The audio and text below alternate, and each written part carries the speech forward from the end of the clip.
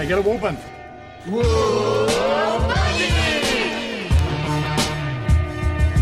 No Man presents, live from the nudie bar, the Married with Children podcast.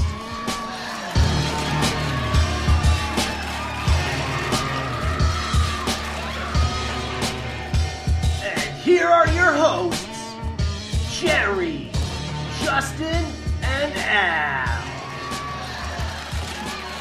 What's up, guys, and welcome to the Married with Children podcast Season 1 wrap-up show.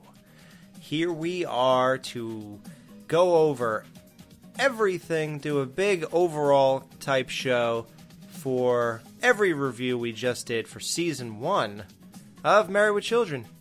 So, I am joined, as always, by Jerry. What's up, man? Not much, man. Glad to be here. I'll be even gladder when I meet a certain person. I wonder if you're hinting to what we alluded to in the last show. And as always, we are joined by Justin himself. What's up, brother? Justin doesn't get the joke at the beginning, but guess what? There is no joke, so I get it. Wow, you finally get it. It only took 14 episodes. Yeah, and no joke to get it. All right, guys. So, yeah, like I said, that's what we're here to do. You know, we just, thank you again for everybody who's been listening. This is a brand new podcast. We really love Married with Children. Well, Justin doesn't. He's loving it, but he doesn't love it, meaning that he didn't say, well, I always love this show. I'd really like to do a show on it. He is the newcomer of the show, like we stated in the first episode. Jerry's the casual guy who knew of the show, always liked it when it was on, and I'm the Norman Bates psycho obsessed type guy of the show. So the three of us together, we thought, you know what? With those three perspectives, I think we could put out a pretty fun show here. So that's what we did. We've done 13 reviews, basically all of Season 1. And now we're here to wrap it up, give overall thoughts. We're going to give our favorite 3 episodes of the year. We're going to give our 2 least favorite episodes of the year. We're going to give our favorite moments of Al, Peg, Kelly, Bud, Steve, Marcy. My favorite moment of Buck, by the way, is when he was throwing up and coughing up marshmallow puffs, if anybody wants to know. Mine was him banging all the bitches. Did he do that? Yeah, yeah. What episode was that? Oh, no, wait, that is a later on episode. But he still bangs all the bitches still. All day, every day. So, off screen, Buck is banging away. So, again, thank you guys for listening to all 13 of those reviews, and we have a long, long road ahead of us. We have 5 years of this. What do you want to get to first? I don't know. I was thinking that... Let's go over some stats real quick. You have stats. I have stats. First of all, let's talk about Kelly. Let's go ahead and get this out of the way before we make all of this awkward. Kelly had some boys this season. None of them were us. Well, then I don't want to hear about it. Yeah. Well, you don't want to hear about Cobra, Roger with the Mustang and the dog collar, and Dweeb, who literally does not care about anything. Human life has no meaning to him. Okay, now you're piquing my interest. Okay, I will listen to this. Kelly, throughout this episode, was with a lot of boys, including one nameless one that came down the stairs that she paid her brother, Bud, to help her with. But we only got 3 names for Season 1. I gotta give it to Cobra, who has a bitchin' van with a cobra painted on the side of it, and he smokes cigars, so that's pretty cool. He has a cool horn that is very reminiscent of, like, horror movies, which I'm into. So I'm gonna have to go with Cobra on this one, even though... And his name is cool. So, okay, then, Justin, where are you at? Who are you feeling out of all these guys? I'm right with Alex, man. Cobra, like, if I was a teenage girl, I think Cobra sounds the most appealing. This guy... Okay, let me play the middleman here, though, and go to bat for Roger. Roger stole a car. Okay. Sold the car. To 2 idiots, right? made pure profit, Mm-hmm. and has a dog collar. But it was a rust bucket when he drove it around. It wasn't even nice. Okay, good. He still sold it and made profit. He is way more. He's way better than Cobra, whose daddy bought him a spray painted van. No, Cobra. His van was so cool that he didn't have to sell it. You know, he didn't want. You to didn't sell even it. see his van. The picture painted of Cobra, from what we know about him, just sounds cooler than Roger with a dog collar. Right. With a rusty Mustang. Like, Roger's Mustang was a rolling junk heap jalopy. It was only cool when Al and Steve fixed it up. Yeah. I don't care what y'all say. Oh, you're going against us. Okay, buddy. I see how it is. Yeah. Yeah. I'm the Steve in this situation, sir. That does not surprise me. Okay. Yeah. All right, guys. We're going to dive into this much further, but before we do, if you guys noticed, the first couple episodes, we wanted to give you guys a sense of where we are in the world while these Married with Children episodes were airing for the first time ever. You know, it's a big thing. What's going on in TV is a reflection of what's going on in the world, things like that. So, you know, when you're doing literally a retrospective, but what we're doing is a chronological exploration of the Married with Children television show. So when you're doing something like that, it is very important to know where the world is at that time. It just didn't seem to go right for us when we wanted to do it. We weren't getting the kind of information that was fun or entertaining or sort of like in any way interesting. You know, I did a little research before we started this show because I think we should give 1987 a wrap up as we're giving this show a wrap up. So I'm just going to run through some things really quick. It's about 7 like sort of semi or major events in 1987. So this was what was going on in the world in 1987 while Married with Children season 1 was airing or debuting, however you want to say it. So in 1987, one of the biggest events in entertainment was the WWF, which is wrestling. That was when WrestleMania 3 took place in the Pontiac Silverdome that had over 93,000. They broke an indoor attendance record with that. And that was the legendary wrestling match where Hulk Hogan body slammed and defeated Andre the Giant for the first time. Andre's never been taken off his feet, or so they said. I was about to say, hold up a second. He has been taken off his feet before, multiple times before this. Yeah, people don't know that. Andre was actually slammed by, I think, 2 other guys, and he was slammed by Hogan before WrestleMania 3. But Vince and everybody else in WWF almost promoted it as if that never happened. It was really weird. Has he ever been defeated? That I couldn't tell you. But he has been slammed before, so that was weird. Michael Jackson released his 3rd solo album, Bad. You know, it wasn't the big thriller, but Bad was released in 1987. So that's what's going on in music. You know, that's where the world was. As far as sexuality in the world, the first National Coming Out Day is held in celebration of the 2nd National March on Washington for lesbian and gay rights. So all that was brewing and cooking, and as all you guys know, Marcy on Married with Children is gay. And I think she came out as openly gay around season 5 or 6 or so, or else it just kind of creeped out there. Amanda Bierce. And we're gonna, you know, we made some faux pas, I guess you can call it. As a podcast about Married with Children, we never really talked about these actors. We never really mentioned the words Ed O'Neill, Katie Sagal, Christina Applegate, David Faustino, David Garris, or Amanda Bierce too often. We never really said that. We never treated them like they were actual people who were acting out a role. We've mentioned it one time or another, how we talked about how Katie Sagal created the Peg Bundy character, but we never really got... Was that Buck in the background? Yeah. Did he return from the dead? So we never really talked about these people as actors. So we are going to get into that and talk about their acting prowess. So yeah, Marcy is gay, which is really cool because, and I met her in real life. She's awesome. as you'll see in further episodes down the road, she portrays a straight woman really well. It must be an amazing actress because the way she acts like she's into Steve and Jefferson is phenomenal. To be fair, it's not hard to act like you're into Steve. I mean, have you seen him? Yeah, and that little banker business suit, man. Whoa. Woo, he cleans up nice. Yeah, I can hardly contain myself.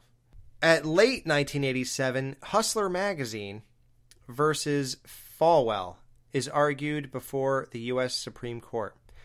Is that the Larry Flint versus the movie Larry Flint? The People versus Larry Flint was based off of? Was it this court case? Do you know? I do not know. All right, listeners, I need to know. Let me know. If it was, what does that mean? Have you never seen the movie People versus Larry Flint? With Woody Harrelson? No. Oh, dude, it's so good. If you liked Howard Stern's Private Parts, you would enjoy the People versus Larry Flint. Oh, I loved his Private Parts. All righty then. So, I'm doing one of your jokes here. Yeah, that's very Steve of you. I know. Okay, well, just wrap it up for 1987. And the last kind of thing, it's kind of on a down note. From December 22nd to December 28th, Ronald Gene... It's weird. Whenever people kill people, they give them 3 names. Ronald Gene Simmons goes on a 6-day killing spree in Russellville, Arkansas, killing his wife, children, and grandchildren as they arrived to celebrate the holidays at his home. On the 28th, he went on a shooting spree, killing an additional woman and wounding 5 others before surrendering to the police. His final death toll was 16. He was tried and eventually executed. Like, wow, man. And a little side note, Prozac makes its debut in America. Now, I don't know if it's because The Married with Children came out, so by the end of the year, they had to give everybody Prozac. I'm not sure. Well, Alex, whenever you kill your grandchild, it is called filicide. When you kill your mother, it's called matricide. And what's the exchange rate on that? I don't know. Actually, you know what? I had something here too, if you don't mind. I do mind. So let's get to our favorite Kelly moments. Okay, what's up? So we do often talk about, the fact that money and, we've done some numbers during the shows when they bought the Ford and different things like that. I thought it would be interesting to bring a little bit of numbers according to thepeoplehistory.com, which has a little bit of numbers for living in 1987. Okay. So the average cost of a new house was $92,000. The average income per year, this is the average income, was $24,000. Wow. The average monthly rent was $395. Oh, God. The average price of gasoline. I'm going to guess. Let's guess. Okay, so it's what, $2.20 now? I'm going to say everything seems to be 3 times the amount. So what's $2.20 divided by 3? I'm going to say it's 72 cents a gallon. 89 cents a gallon. Ooh. Jay didn't even get a chance to guess. That's all right, because my answer was wrong. So I'm fine with this whole scenario, though I am thinking about calling Marty and getting a time machine. Yeah, right? Take all of our money now and go back there and spend it. Yeah. They'll think my $100 bills are fake because they're colorful. So, Jerry, you are much like Steve. He's a genius at statistics, numbers, because he's a banker. So I relied on you to take care of statistics, stats, numbers, everything like that on Season 1, Married with Children. So I'm relying on you on this wrap-up show to give me something here. What do you have for me this show? An example of a bad decision? Okay. No, okay, so I went back and we've been giving points. Peg points, owl points, and it's all based off sex. If something happened and they were going to have sex and they had sex, Peg gets a point. If Al is able to stop it, he gets the point. Unfortunately, Al lost. Al lost by a lot. Right. Which makes sense because Al just loses. Al, do you want to guess how many points Al had?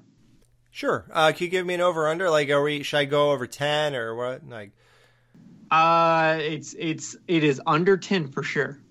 for both of them. Yeah, for both of them. Okay. I'll say Peg has. Well, Justin, why don't you answer this? Because I think I have a better idea. So why don't you answer this?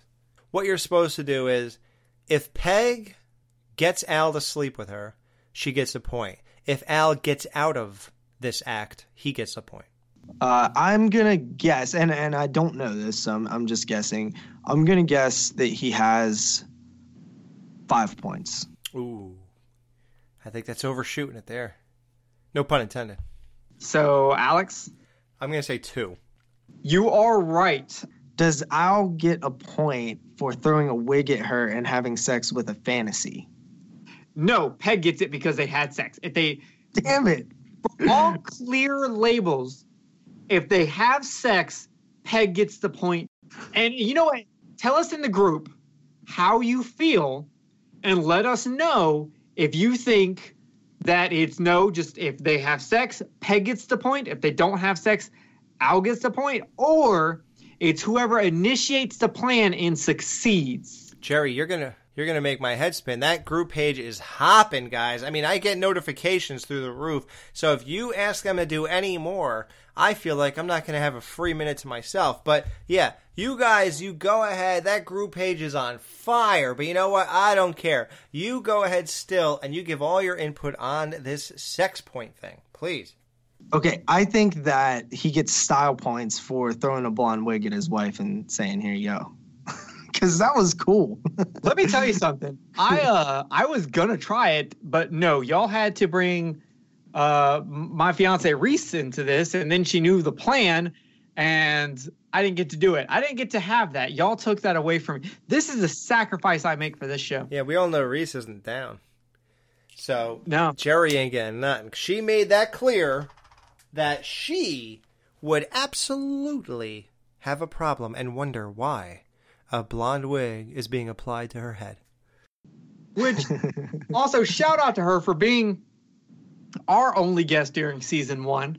She was the only one who could stomach us enough to be with us. No. Jerry, you are only guest starring season 1. Yeah, I got news for you. Not in season 2. Oh, do I at least get replaced by a Jefferson-like character? Well, yeah, exactly. That's funny you say that, because you are going to be the Steve of the show somehow, because you will not make it. In one season, I'm going to get replaced by Dan Chase. Yeah, at least Steve lasted 4 seasons. You couldn't even make it to 1. That's bad. I can last 4 seconds, though. Ha, well, there you go. You're just like Al. So now, what other stats do you have besides the sexual? Oh, by the way, and Peg, what? How many points does she have? Let's just wrap this up. How many points does Peg have overall? 5. 5. Okay, Al loses 2 to 5. Well, no, that was him guessing. That was a guess. Oh. So very close. She had 6 sex points. Damn, Peg's killing it. Do you know that in another language, 6 is actually pronounced sex? It actually is. Look that up. That makes sense. Is this another Wayne's World joke that I don't get? Yeah, Milwaukee, guys. I'm glad how none of you knew that I was doing Wayne's World. So, Justin, behind the scenes information real quick for our listeners. I listen to every show because I like to see what Alex does. Like, this is not like, if y'all heard the uncut of this, y'all would be like, oh my God, this is unlistenable. Like, Alex puts some magic on this and makes me sound better and cuts out every dumb thing I say. He makes me look smarter for sure. So I listen because I want to know what he does, and I find it interesting. When that episode came out, if you heard the episode, I didn't know what he was talking about. Then when I listened to because he didn't tell me. Then when I listened to the episode, he puts in the Wayne's World clips, and I'm like, oh my God, how did I not know that? I am like having a Kelly moment right now.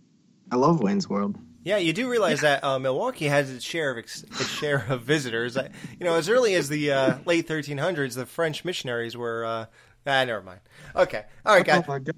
Okay, what do you have for stats? Is there anything else? Because I have so much to get to and so little time. We just have this isn't necessarily a stat, but it rolls us over into start picking our best things, and let's kick that off with who was the hottest chick of season 1. Okay, we got the chick, the blonde in the blue dress in episode 1. She the one that doesn't wear a bra? Yes, she was a little self-conscious. Can you tell she's not wearing a bra? She was my runner-up. So close to the gold.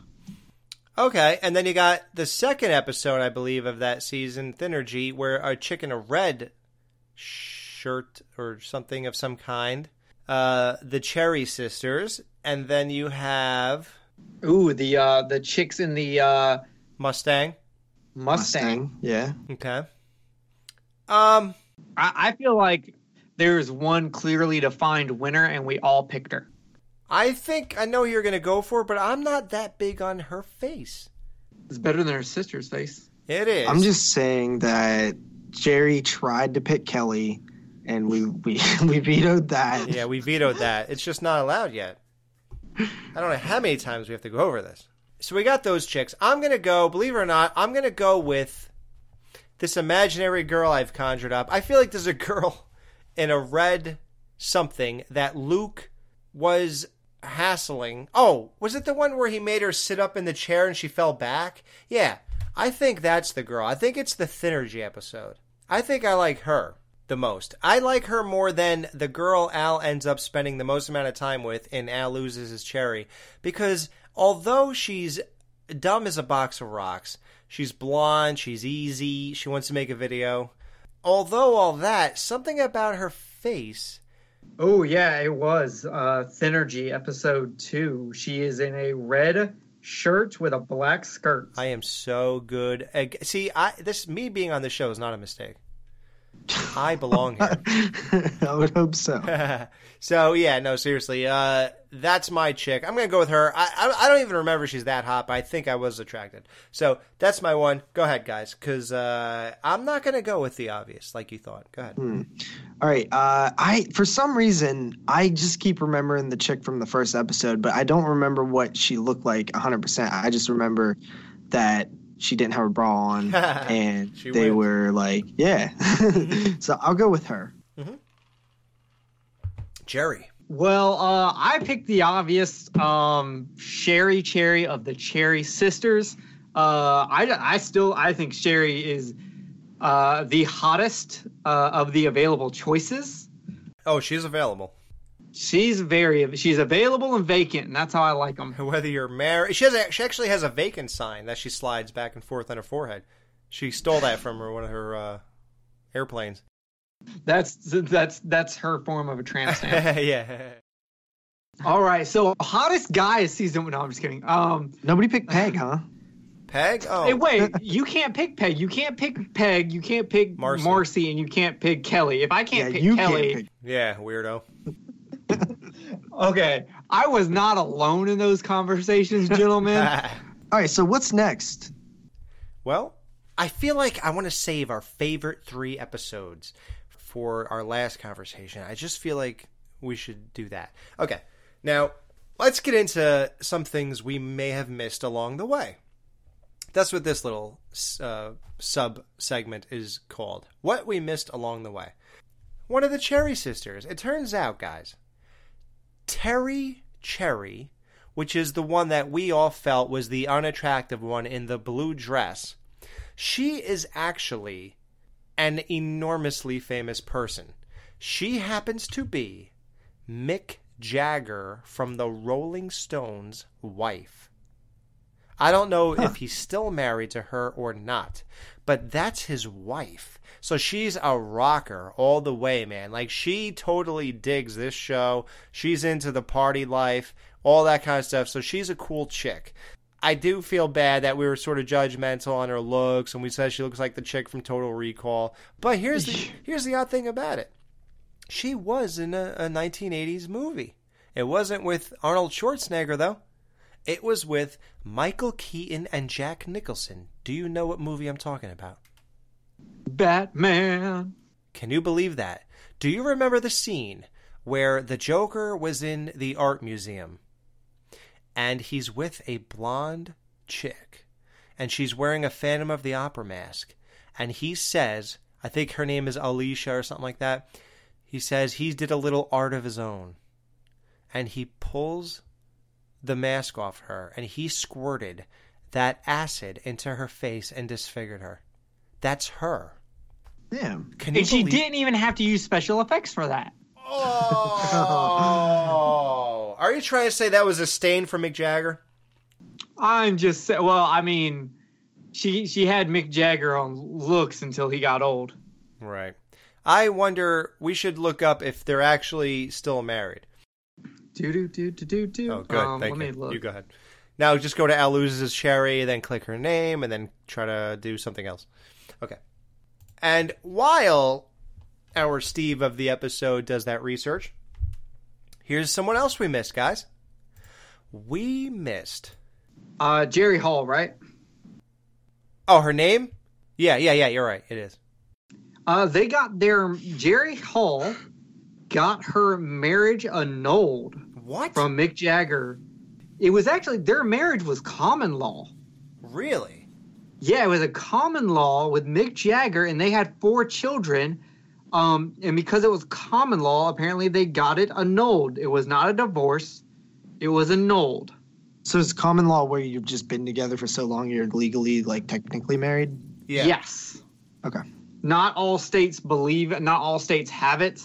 And there's also, like, certain rules. Like, some states you have to have lived together for a certain period of time. That's actually how me and my wife got married. It was a lot cheaper. You know what is even more cheaper? Living like Justin and not getting married. Yeah. I feel you. Just think of the amount of money he'll have over me when I get divorced. It's weird I'm saying that because tonight is my 7th year anniversary with my wife. Oh. Really? Yeah, we met. What a glorious way to spend it. I don't feel so bad now that when we recorded, when we were supposed to record the first time for the Alien vs. Thing show, I accidentally scheduled that on my 8-year anniversary. Wow. Yeah, we're 2 winners, guys. Clearly, we have priorities straight here.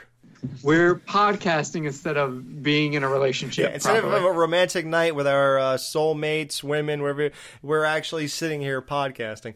All right, so yeah, we definitely got our life in order. Okay, it's how Al would want it. I'm sure. Even Al would frown upon this. Actually, yeah, he would. I know he would. So now the other person that I surely did not gloss over. However, we did miss a few fun facts. Now, I would like to read an email leading into this. There's a really cool guy who listens to our show. His name is Joshua Lockery, and he wrote this. Just wanted to say thanks for producing such a great podcast. I've been hooked since the first episode. You guys brighten my Fridays, soon to be Wednesdays, and look forward to the move to Wednesdays. I shouldn't have. Sorry, interrupted your thing. Okay, so we said thank you, things like that. He said, just a fun tidbit, since you guys spoke so highly of Luke Ventura. He's a very well-respected comic from the 70s to present. He was buddies with a guy we all love, Sam Kinison, who was a guest on Married with Children later down the road. And that's one of our favorite episodes. Everybody watches that Christmas episode, It's a Bundyful Life. We watch that every year. He said he just released his book and talks extensively about partying with Sam. It's called Kicking Through the Ashes. He also talks about Ed O'Neill and his time on the show. He said he's a super fan and he would love to contribute any way he can. And he also mentioned what we already actually knew, but we forgot to mention on the show. We actually discovered it later. Dan Chase said was one of the people who came to me, one of my co-hosts on my horror podcast, The Skeleton Crew. He let me know that chick is Mick Jagger's wife, and she was the love interest of the Joker in Batman 1989. So now, let's focus on Luke Ventura. What is Luke Ventura's real name? It is Rich Scheider. I hope I'm saying that right, because it's Ritchie Rich Scheidner. Shydner. Scheidner. Scheidner. He is a Shy-Nerd. And so really cool though. We talked about how he was buddy with Sam Kinison, and we've also talked about how Sam Kinison was up for the role of Dan in Roseanne, right? No, he was up for the role of Al. Roseanne Roseanne was going to be Peg. Oh yeah, well the original idea was going to be Roseanne and Sam, and then Roseanne later on got her own show. Right. Guess who went to go write for Roseanne? Sam? Our man Luke. Oh, really? Yes, he wrote for a couple of different shows, but most notably was Roseanne. Yep, I thought that was very interesting how that worked out. He wrote for their chief competition? Yes. You only keep him around for one season. What do you expect? You know, he only lasted, guys, 4 episodes. I'm going to say I know all of them. The pilot, Thinnergy, 16 years, and what do you get? And Al loses cherry. I believe I'm spot on right there. So, even Justin, you love Luke. I mean, has the guy done any wrong? And talk about how he filled in the gaps and contributed so well to the show. Yeah, you know, I think that when you guys told me that I thought he would be like a regular. Like I was 100% convinced that he was like, oh, this, especially since he's in the pilot episode. But I figured like he will be in the series throughout the entire show because he seemed so impactful in the minor role that he played in these couple episodes. He was way more impactful than what the role, was. And he was funny as hell, and you just thought like, oh, this guy can be a great character for the show. Probably have his own episodes, dedicated to him where something happens, with him. I could totally like just start writing things in my head that could happen to him and to center the show around him certain times. It really surprised me when you guys told me that. How do you not understand? Capitalize. Yeah, how? Yeah. How do you not? It's almost like Luke would have fit. He was almost ahead of his time. The guy would have fit in this show for the whole 11 years. He was so cutting edge, so ahead of his time, and he got the show. He got it, man. Yeah, and if we want to talk about, like, if you like him a lot and you want to see him, he was on other TV shows. He was on Designing Women, Roseanne. He was on an episode of Dr. Katz Professional Therapist. He was in Beverly Hills Cop 2, and he was in Roxanne. Oh, the Steve Martin movie. Yeah, I believe so, yes. Wow. So he rubbed elbows with Steve Martin, too? And at Beverly Hills Cop 2, that means he was with Eddie Murphy. Jesus, man.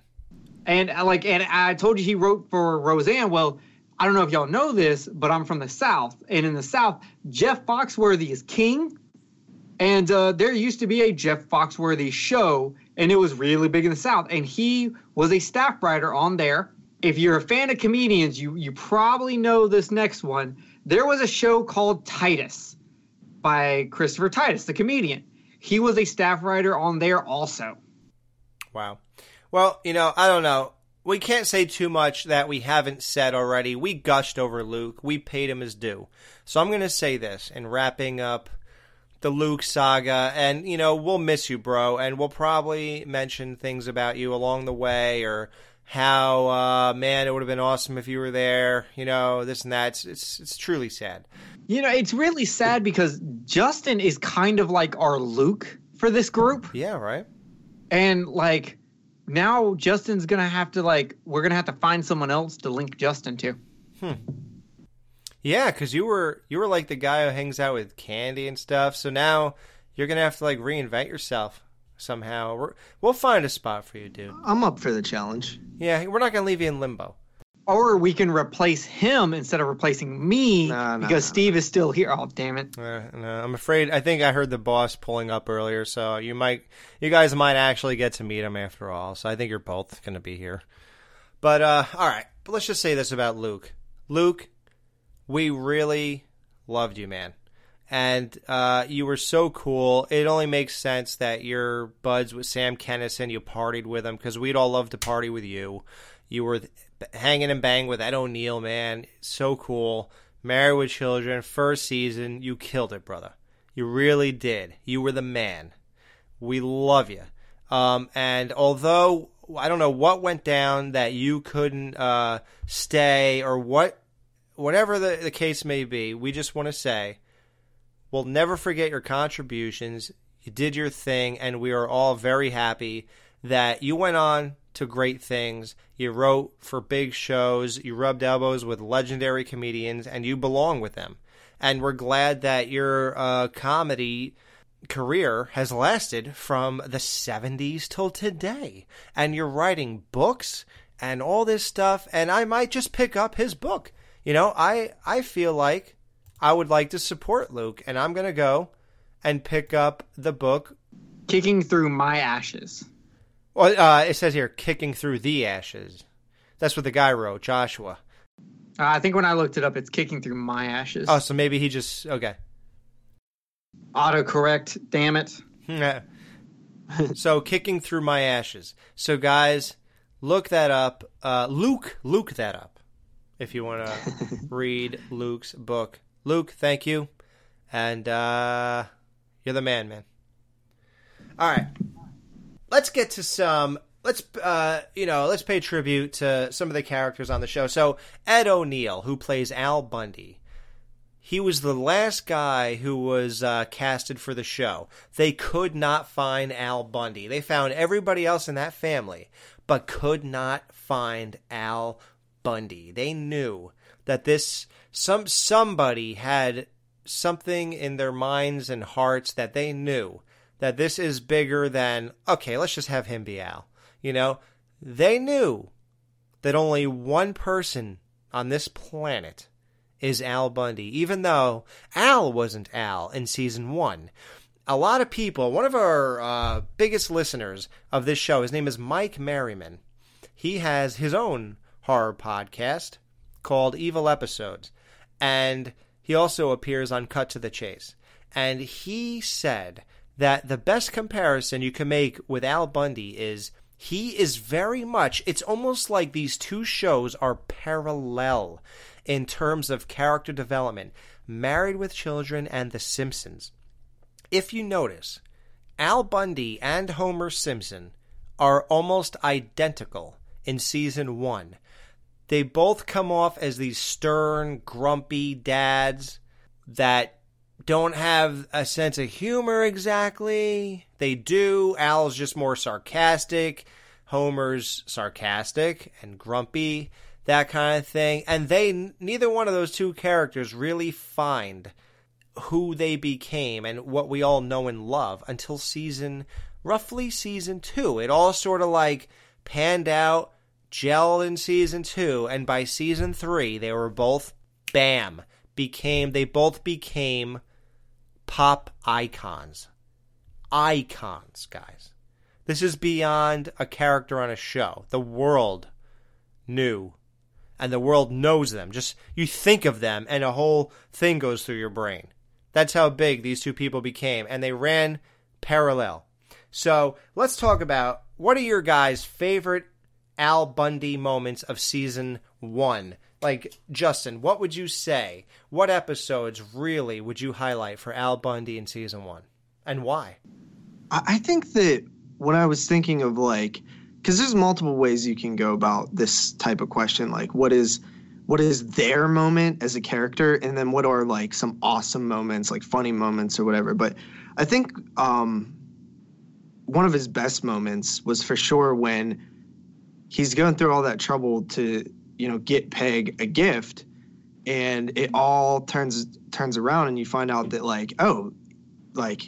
they all spent money on the credit card, and that's why he couldn't get it. And it's like a clear win for Al. And I think that that's one of my favorite moments for that character. So 16 years, and what do you get is Al's standout episode where, what do you feel? That he becomes, like, you see the most humanistic side of him. Yeah. He's always, the funny guy, the sarcastic guy, bad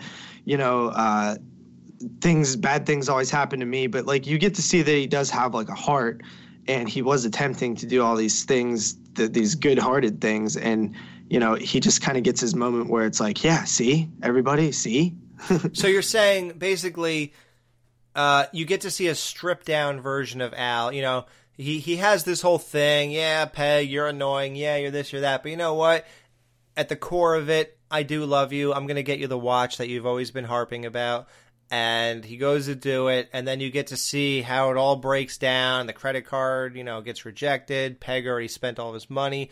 And you get to see a different humanistic side of Al, which we all feel we needed here. But at the same time, the fact that, and I'm not sure it's a fact, maybe we just got bad memories, that we never see it again, it's not that big of a deal because the show becomes another thing on its own. But we're all happy we got this episode.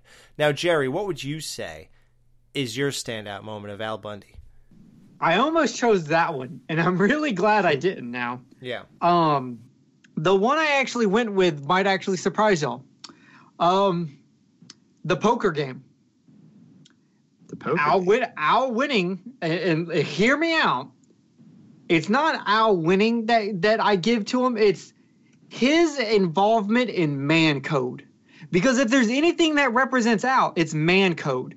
And him not giving back Steve his money is an ultimate example of how men act.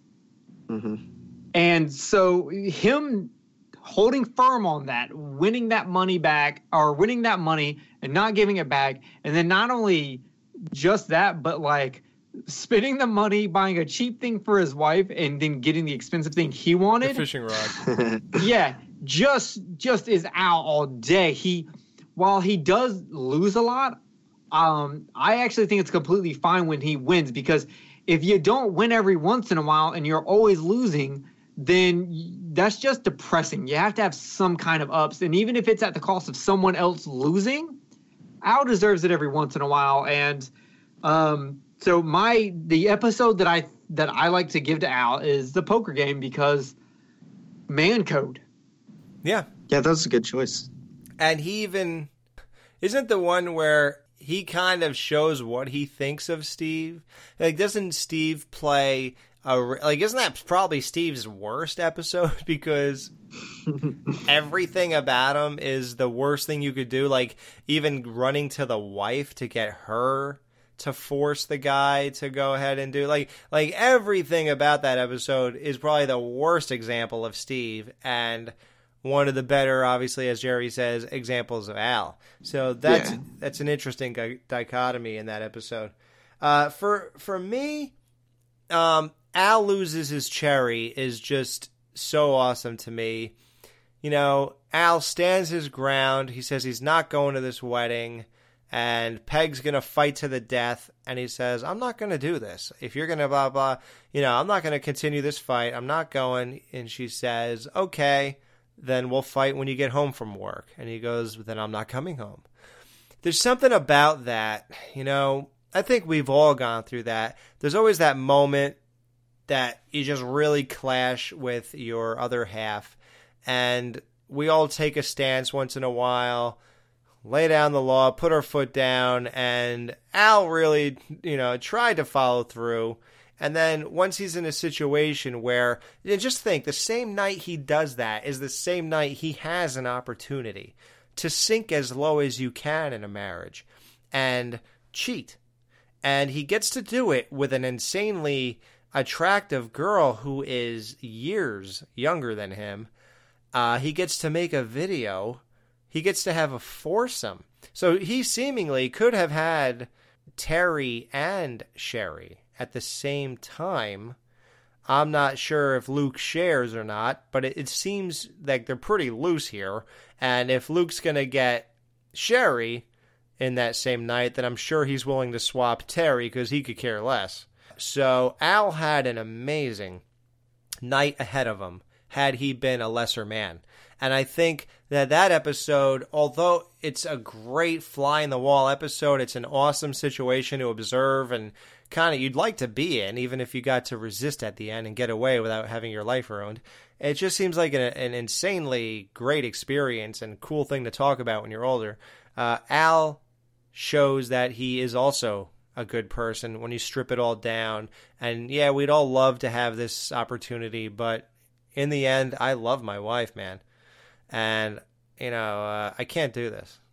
And I think that side of us relates to Al. And we couldn't look at our wives and or girlfriends or whatever in the eye after doing such a thing. And I think he is that side of us at that moment. So I think that to me is like my favorite kind of situation Al's been in, how he handled it, how it all went down. So that's my favorite. So Peg Bundy, Katie Sagal. Katie Sagal, guys, is an insanely famous person. I should actually say she's even more successful than famous. She's famous, believe me. Married with Children is enough. Everybody knows Peg Bundy. But she is also the Cyclops-looking girl on Futurama with the purple hair. She is other characters who I don't even know. When John Ritter, the guy from Three's Company, Jack Tripper, when he died, the show he was doing actively when he died was called something like 7 Reasons to Date My Teenage Daughter or something like that. She was his wife on that show. She was on another sitcom at that time, but he died. David Spade came in, replaced him, and I think it just didn't work. It wrapped up. Then she hits it big one last time with Sons of Anarchy, which is probably the greatest modern television show in the last, 10 years. You know, there are some shows that compete, but nothing has the soul and the depth of Sons of Anarchy. For the record, this is Alex's opinion. Yeah. Not... I personally, if I'm going to pick the best show out of the last couple of years, I'm saying Game of Thrones. Throwing that out there. Breaking Bad. Okay. But to be fair, Sons of Anarchy, I haven't ever finished it, but the first 3 seasons I absolutely loved. See? So dude, season 4 is probably one of the best seasons ever. You have to watch that. Oh my God. That's where that show hits its pinnacle. And then season 5, it just gets dark and it gets darker and darker. You have to watch it. God, completely off subject, but I just realized that Katie Sagal actually was on The Simpsons once. She's on Tales from the Crypt too. Oh, that was a great episode. Yeah. I just realized that because she does the voice of Leela on Futurama, and they had a crossover episode. They had a crossover. Yeah, that's the one episode she was on. That's right. I watched that one live. Yeah, she was on Tales from the Crypt. There was an episode. It's funny. This is amazing. Wow, these coincidences don't stop. The episode of Tales from the Crypt that Katie Sagal was on was where a guy had a voice in his head. And that voice was Sam Kinison talking in his head. And she was on that episode. You know what's also weird? She's played people's mothers in episodes too. Didn't she play like Hyde's mother in that 70s show? I think that was her, wasn't it? Oh, wow. Like, I want to say it was her. And then she was in the one you said, 8 Simple Rules.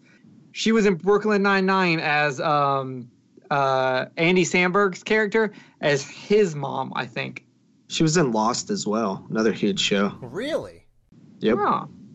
It's weird. You watch these shows and you think, man, they're really good. No, guys. They're really good. These people are so good that people can't stop using them. You know what I mean? Like, they are great at what they do. And that's why they're so great here. They have such a range, and you only get a taste of it. But the taste you get is fantastic on Married with Children. She was also Duckman's mother, if you've ever seen the show Duckman. Okay, we get it. She's a mother. And it's funny because she started Married with Children at 33 years old. So it ain't like she's exactly... It ain't like a porn star that could only do mother-daughter porn or whatever you call it. Like, she didn't have to be just a mom. I mean... Then again, I guess so. At 33, I guess what else are you going to do? But she's very recognizable. Very recognizable. Yeah, she's world-renowned. So, Jerry, what would you say is your favorite Peg Bundy moment of season 1? It's Peg in episode 12 defending her husband when the fat lady says, "You must be the wife." And she goes, "And you must be why China is starving." Yep. That line in itself was hilarious, but it just goes to show you that she'll go to bat for Al. She won't just sit down and take it. At the end of the day, that's her husband, and she's not going to let just some random fat lady spew nonsense on Al. That's her job. It's her job to give Al a hard time, and she's not going to let anyone else do it. It's almost like when a big brother saves the little brother and was like, I'm the only one that can, pick on him, give you crap. Yeah, pick on you. She does that for Al, and I thought that was a really good moment that is really tiny, but it's always the small moments that represent a lot when they step up to the plate for you. Yeah. Well, it's funny you say that. I concur on the theme of why you think a standout moment is what it is with Peg, because mine is, have you driven a Ford lately, when Al and Steve are rebuilding the Mustang? And as you remember, I pointed out that Peg was super cool in that episode, man. Like, all Marcy did was bring out all the negative aspects of them working on the car, this, that, the other thing, no time for them, blah, blah, blah, blah, blah. All she did was say negative, negative, negative, and all Peg ever did was say, yeah, but you know what? You can't tell me you never liked the guy for his car, or, it is good to see them working together and bonding. It is good, it is good. Like, she was nothing but supportive, and that shows you that she's a really cool chick. And so, like, little things like that show you that, yeah, she's a nagging, annoying, lazy bum who really contributes nothing and is the thorn in Al's, side and everything, but, in his paw. But the thing is, she's cool, and now you see why Al's married to her. So, like, little episodes like that or moments like that, you see why he's married to her. And that makes her cool. So, Justin, what is your favorite Peg Bundy moment of episode? Well, it's funny you brought that up, because that's kind of what I was leaning on, but I was even taking it a little bit more into that episode, Have You Driven a Ford Lately, where she kind of, gets Marcy to have sex with Steve in the back of the car. But I'm with you on the, every once in a while she shows that she's a cool chick. Like, yeah, she's annoying and dumb at times, but like at the end of the day, she's kind of cool, honestly. Like, she would be kind of a cool person to chill with. Yeah. I mean, at the end of the day, yes. I mean, her being lazy and contributing nothing wouldn't matter in our lives. We're not married to her. We would probably really like Peg, So that's awesome. Now, we have another standout actress on this show that we've mentioned a time or two, and her name happens to be Christina Applegate. She plays Kelly Bundy, a legendary character. She is a very successful actress. She's not hurting for money. Some of her bigger roles are in Up All Night from 2011 to 2012, which shows you she's still current, still killing it. She was in Anchorman 2. I mean, she's no slouch. She was in the TV show Friends. She was in Jessie. But the thing that stands out to me is an amazing movie from 1991 called Don't Tell Mom the Babysitter's Dead. I love that movie. Yeah. I mean, the dishes are done, man. I mean, you can't get cooler than that. Kelly Bundy exemplified cool. She started off in 1987 at an age that we can't really discuss, and that's all good and fine. But Kelly Bundy became legendary. She became what is a cool teenage girl. She defined cool. That's the real cool. That's not like, Kelly Taylor 90210 cool. This is the kind of cool that badasses can relate to, girls who are just lost in life can relate to. This is the real thing. That is exemplified in Don't Tell Mom the Babysitter's Dead. It doesn't get any better than that. So, guys, what is your standout episode for Kelly Bundy? Although, and we already talked about this, the kids really do not get the front row at all. They are secondary. They are nothing nothing compared to what they become on this show in season 1. They're nothing. They are secondary. You know, it's usually Al and Peg on the couch, and they eventually, sometimes Steve and Marcy join them, but in the later episodes, the whole family's on that couch all the time. It's a family thing at that point because they realize the gold that these two will bring. You know, Cud and Belly, Bud and Kelly. So, Jerry, what is your favorite Kelly Bundy moments on season 1?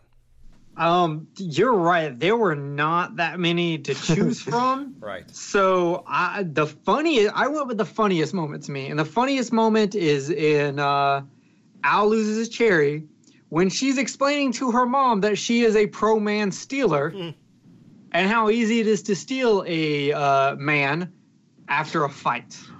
It spells out what is ahead. You know, you don't even know. If you're just watching this, it's 1987, you have no idea what you're in for. But Jerry totally picked up on the idea that this will eventually spell Kelly's entire future on this show, and it never ends, and it never gets boring. I mean, it just doesn't. The whole idea of this just doesn't get old. And the one very interesting thing he mentioned was that she's not an idiot yet. You know, people can view that however they want. Kelly becoming an idiot is the best thing that could have happened to the show. There are times when we're getting to like season 9, 10, and 11 where you wonder, how could you be that stupid? But man, in its heyday, Kelly being dumb is the greatest character development that Kelly could have gone through. And it's so interesting that they just didn't know to do that with her in the beginning. Justin, what stood out for you for season 1 of Kelly Bundy? It was definitely hard to choose because, like you guys said, the kids just take a back seat in this first season as far as, just screen time. But I would probably go with something that I just thought was a little bit different for her character that we hadn't seen, and it's in the actual final episode of the season, which is Johnny Be Gone, and it's where she is not super popular, and she's like bummed out about it. And she's very vulnerable. Yeah, she didn't get invited to, I believe it was a party or something, right? Mm-hmm. So that would probably be mine, just because it was something different. Yeah. She seemingly has no chinks in the armor. She's so now, and she's so the opposite of dorky, and the opposite of any kind of character trait that is... It's very much like she says in the episodes, I spent 15 years creating this image and it's gone in a phone call. Like, that's a good choice because it shows what she does care about her image. She does care about her popularity. That's something very big for her. And that's represented throughout all of season 1. So that's a good representation of her for season 1. Yeah, she's the popular kid. She has no issues. She has no social hang-ups or anything like that. You know, everything's going great for her. She's good looking, she's cool, she's relatable, you know, like we said, she's not so, she's cool, but she's not so outrageous to the point where she's unrelatable even. Like, she's into heavy metal and rock and stuff, but she's not dyeing her hair black, she's not filling her face up with earrings and tattoos and, things like that. So she is a really great hybrid of everything that what we'd all like to be in a weird way if you're a teenage girl, which I am. So my favorite standout moment for Kelly Bundy is the house party. I know it's a pretty typical answer, but it's called Married Without Children, the episode where she convinces Steve and Marcy that to have a few friends over the house, and it turns into a party and things like that. It's just like, I think what I really took away from that is I was just so relieved. And, because I know this show so well that it's killing me not to see these kids be highlighted. Because I'm like, oh God, they don't do that yet? I think I'm just so happy to to see them stretch their legs a little bit and be like, okay, well, can we show you what we have to offer to the show? I do realize it's about the parents, and we're in the, we're secondary, clearly, but can we have, like, some kind of standout episode, guys? That'd be cool. All right, guys, so Bud Bundy, David Faustino, that's his real name. Born March 3rd, 1974. He is known for things like The Legend of Korra, 2012 to 2014, so he's still current. The Boston Strangler, 2008 movie. There's a movie he's in with a Scream Queen, Danielle Harris, who was in the Halloween movies. It's called Killer Bud. I actually own that movie. He was in that. He's still working, guys. He was in Sharknado 4. He's doing that thing. He's in the Bones TV series right now, in an episode called The Final Chapter. He was even in an episode of Modern Family. He played Tater in 2013, and we all know The Modern Family is the TV show, and it's weird we didn't mention it, the TV show that Al Bundy is insanely famous for right now. Like, Al Bundy has millions of dollars, guys. And it's because he's still relevant today in The Modern Family with probably one of the hottest chicks on the planet. What's that chick's name? Sophia Viagra? Yeah. Though I'll tell you one thing. The chick who plays the nerdy girl, right? If you go look at her Instagram, okay, she is the modern day version of Kelly. 'Cause Jesus, really? Yes. I just literally go to IMDb, okay, find her, and then go look her up. It's ridiculous. Okay.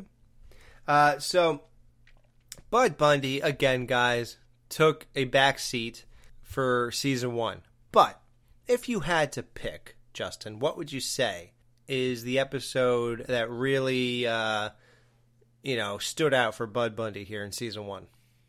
All right, so Bud is one of my favorite characters on the show, but he doesn't have many main, starring moments in this first season. And so he definitely has a lot of quick-witted like cons and stuff like that. It was hard to pick, honestly. It's one that I guess I could go with a couple of them. I'll probably go with just one moment that I thought was pretty cool in somewhat of a more serious episode. It was a nice little joke. When they go to give Peg the Mother's Day gifts, he gives the diary of Kelly as the gift, which I thought was just classic. Yeah. He always has stuff like that. But it's almost like they didn't know what to do with Bud when the show started. They sort of gave him a very generic role. The younger brother who is just annoying to his older sister. He does all the annoying things, the annoying tropes that a younger brother would do, but it's all edgy, and that's why it works. If you have any other show, I hate to always do this, but I don't really know the Cosby Show too much, and I don't even know if there's a young boy on it or whatever, but so I'll just go to Roseanne again. Now, DJ, if he were to do anything that's annoying to Darlene or the blonde girl, I don't think any of them would be nearly as edgy or anything like that as anything that goes on this show. So the fact that they always push the envelope and always do kind of outrageous stuff, showing stuff, the way he dangles stuffed bras over his stairs and Kelly's tissues fall out in front of company, by the way, give the diary, be on the inside of the boyfriend's getting snuck out of the house and he's making money from it. Things like that. That's all just cool and it will never stop being cool. So although they wrote a generic kind of core to his character, I think it works. He eventually become they exploit everything they can out of the younger brother role possible. And then it goes on. He actually becomes his own person. It's almost as if in season 1, all he is a younger brother to Kelly. That's almost his identity. And then as we go on this show, he becomes his own. He develops his own identity. And him being Kelly's brother is sort of irrelevant. It comes into play here and there, but it's more about who he is as a person. And that is when we all fall in love with Bud Bundy. So, Jerry, what would you say is your standout episode in season 1?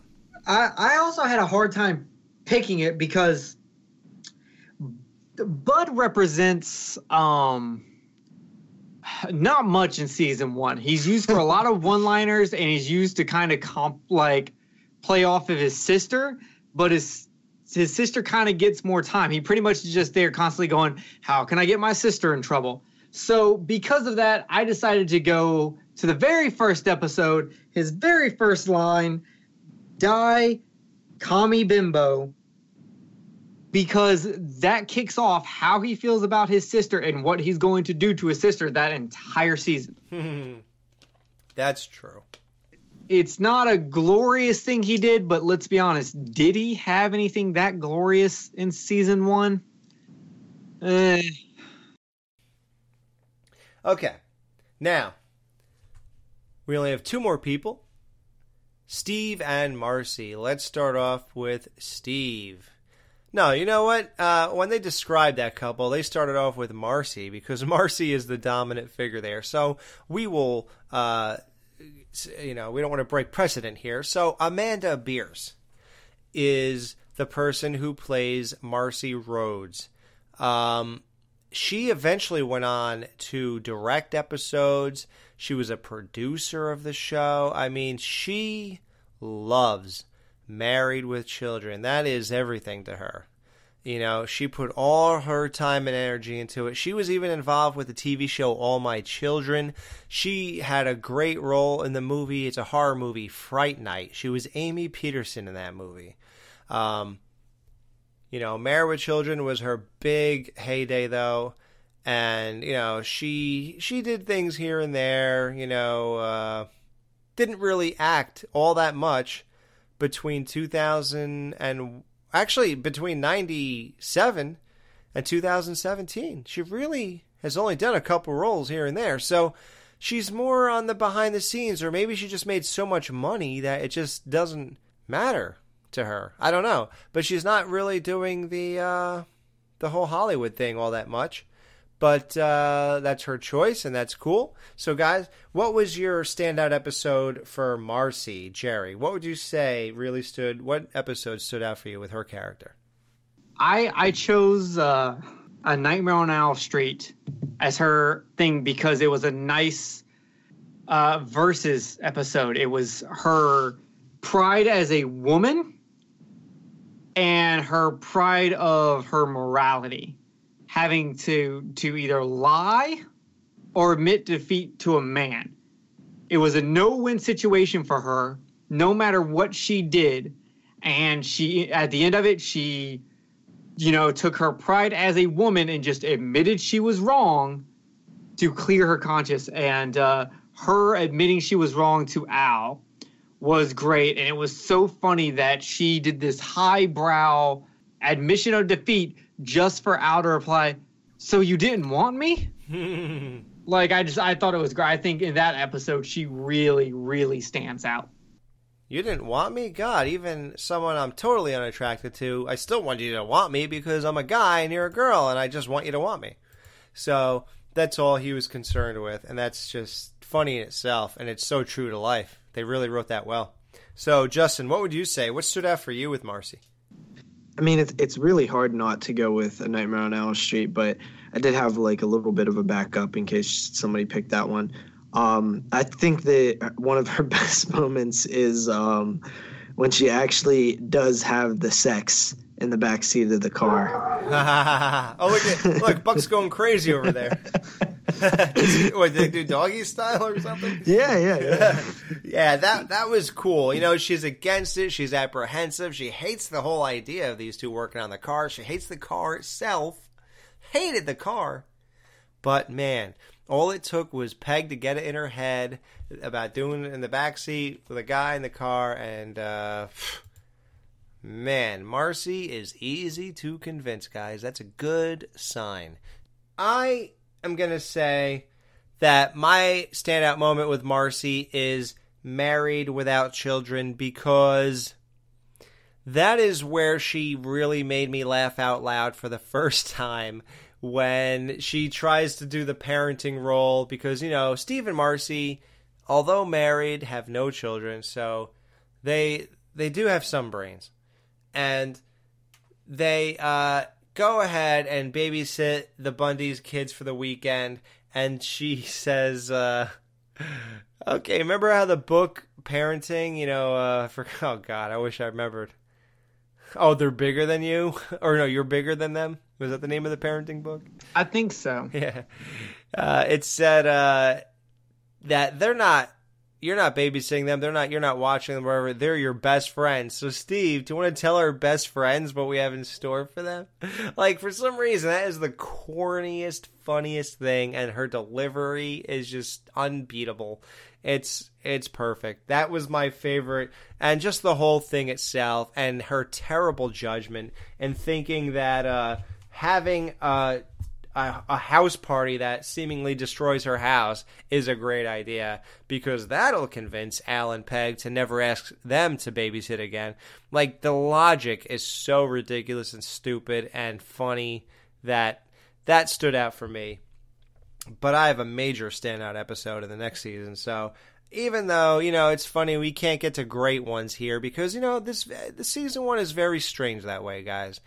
There will be, you know, we seem to be grasping for standout moments for a lot of these characters, but as the show goes on, it is going to be like, oh, of course it's this. Oh, of course it's that. Because they're really going to everyone's going to get breathing room. Everyone's going to stretch their legs. Everyone's going to really show you what they have to offer this show. And that's great. And we're going to end this whole thing off with Steve. Steve is played by an actor named David Garrison. He is known for Op Center, It's Your Move, and A Day with Conrad Green.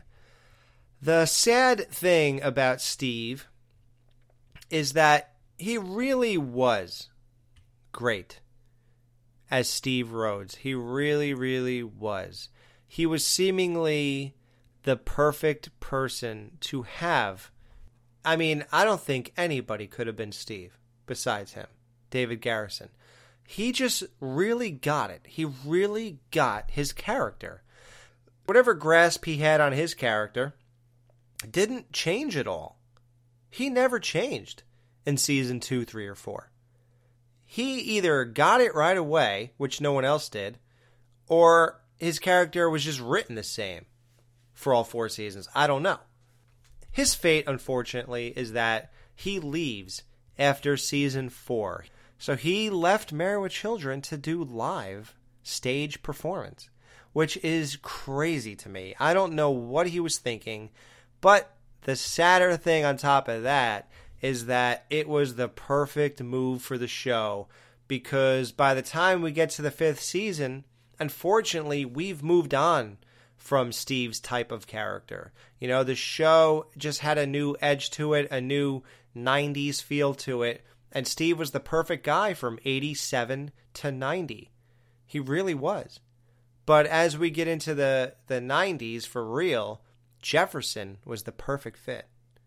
It took a year, I think, or so to get him or whatever, but he was the perfect fit. So what would you guys say is your standout Steve episode, Justin? Like, what would you think? What stood out for you? I got to go with Have You Driven a Ford Lately? It's the first time that I'm like, yo, Steve can be cool as hell. He's like sticking it to Marcy. He's, rolling with Al. They're becoming buddies, even though if Al doesn't want to admit it or not, they clearly are bonding over this car. And I'm just like, okay, this is what makes this character cool, is that he can be kind of, a baby and, let his wife take the lead a lot of times, but he has this awesome manliness underneath all that we're cheering for it to come out. Right. And when it does, we love it. Yes, absolutely. And Jerry gets vindicated. Yeah. Oh, yeah. So now this is the biggest question. Justin clearly is like the Luke Ventura of our show. Jerry is the Steve Rhodes. And we all know Luke Ventura's standout episode is Al loses his cherry. And Jerry is the Steve Rhodes. So what he says is big. I don't think am I anybody's character? I'm not even sure. You're a weird mixture of Al and Bud. Yeah. but Bud is probably similar to Al when he becomes Al's age.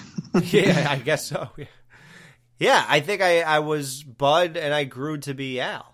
So, yeah, it is. You're right. I'm a strange hybrid, and I think that will help us eventually because I get to have a really diverse point of view because I get to see through the eyes of Bud, which I've done my whole life until I eventually became Al's age, I guess, or whatever. Like, I eventually began, as I became an adult and got into adult relationships and had jobs and things like that and got into adult situations, is when I, things really kind of like turned the corner for me and I sort of, yeah, man, like, wow, I'm like Al Bundy. I really am. And I guess I'm a hybrid of both those people. So since you and Justin are so focused on, you have like one focus, you picking Steve's standout episode is very interesting to me because you're so invested. So what would you say is Steve's like shining moments of season 1?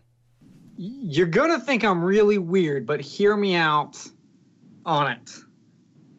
It is the same as Marcy's episode, A Nightmare on Owl Street. Because, much like what Justin said, where we get to see a bit of his manliness, he gets manly enough that he actually stands up to Al and bangs on Al's door.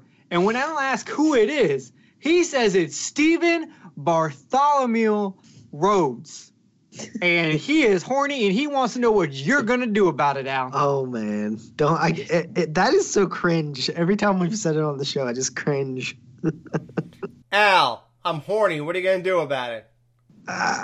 But more of my moment for him is more of when he says his full name to Al. Like he's standing up to Al. He is bringing, he needs to get laid. That's his breaking point, and he is bringing the gun to Al. Where do you think that could have led? When he said, Al, I'm horny, what are you going to do about it? What did Steve think the reply would be? I think he was trying to put Al off balance. You can't come at Al he can't come at Al like he normally comes at Al. He can't come at anybody like that, though. Yeah, who could you come at like that? I would come at someone like that. I'm going to put you off your heels mentally. I'm going to throw you off your game. You got to attack mentally. It's the art of war. You hit them where they don't expect it and put them mentally off balance. It's like, you want to win a fight against a dude? Get naked and try to fight him. He ain't going to fight you. You got to go to extremes. This is life and death. This is sex or not. You got to get out there, especially if you're married. If it's a long-term relationship, you can't let that burn out. You got to get in there. Hey, are you sure you want us to air this? You air this all day. I stand beside Steve, and what he says, I will come and knock on your door, say my whole real name, and then look you dead in the eyes. What is your whole real name, by the way? What is it? You might as well say it at this point. My first name, my last name. Say it proudly, like freaking Steve did already. Okay, right? Who is it? Jerry Michael Herring. That's your first name, Jerry Michael? Yeah, my first name is Jerry Michael. Why ain't we calling you Jerry Michael then? Yeah, but that's a lot in your mouth. Do you really want that much of me in your mouth? Well, it's more than we get if we did anything else. Because, Justin, I'm horny. I don't want to know what you got to do about it. Stop. All right, yeah. We got to get him out off the mic. Somebody cut his mic off. All right.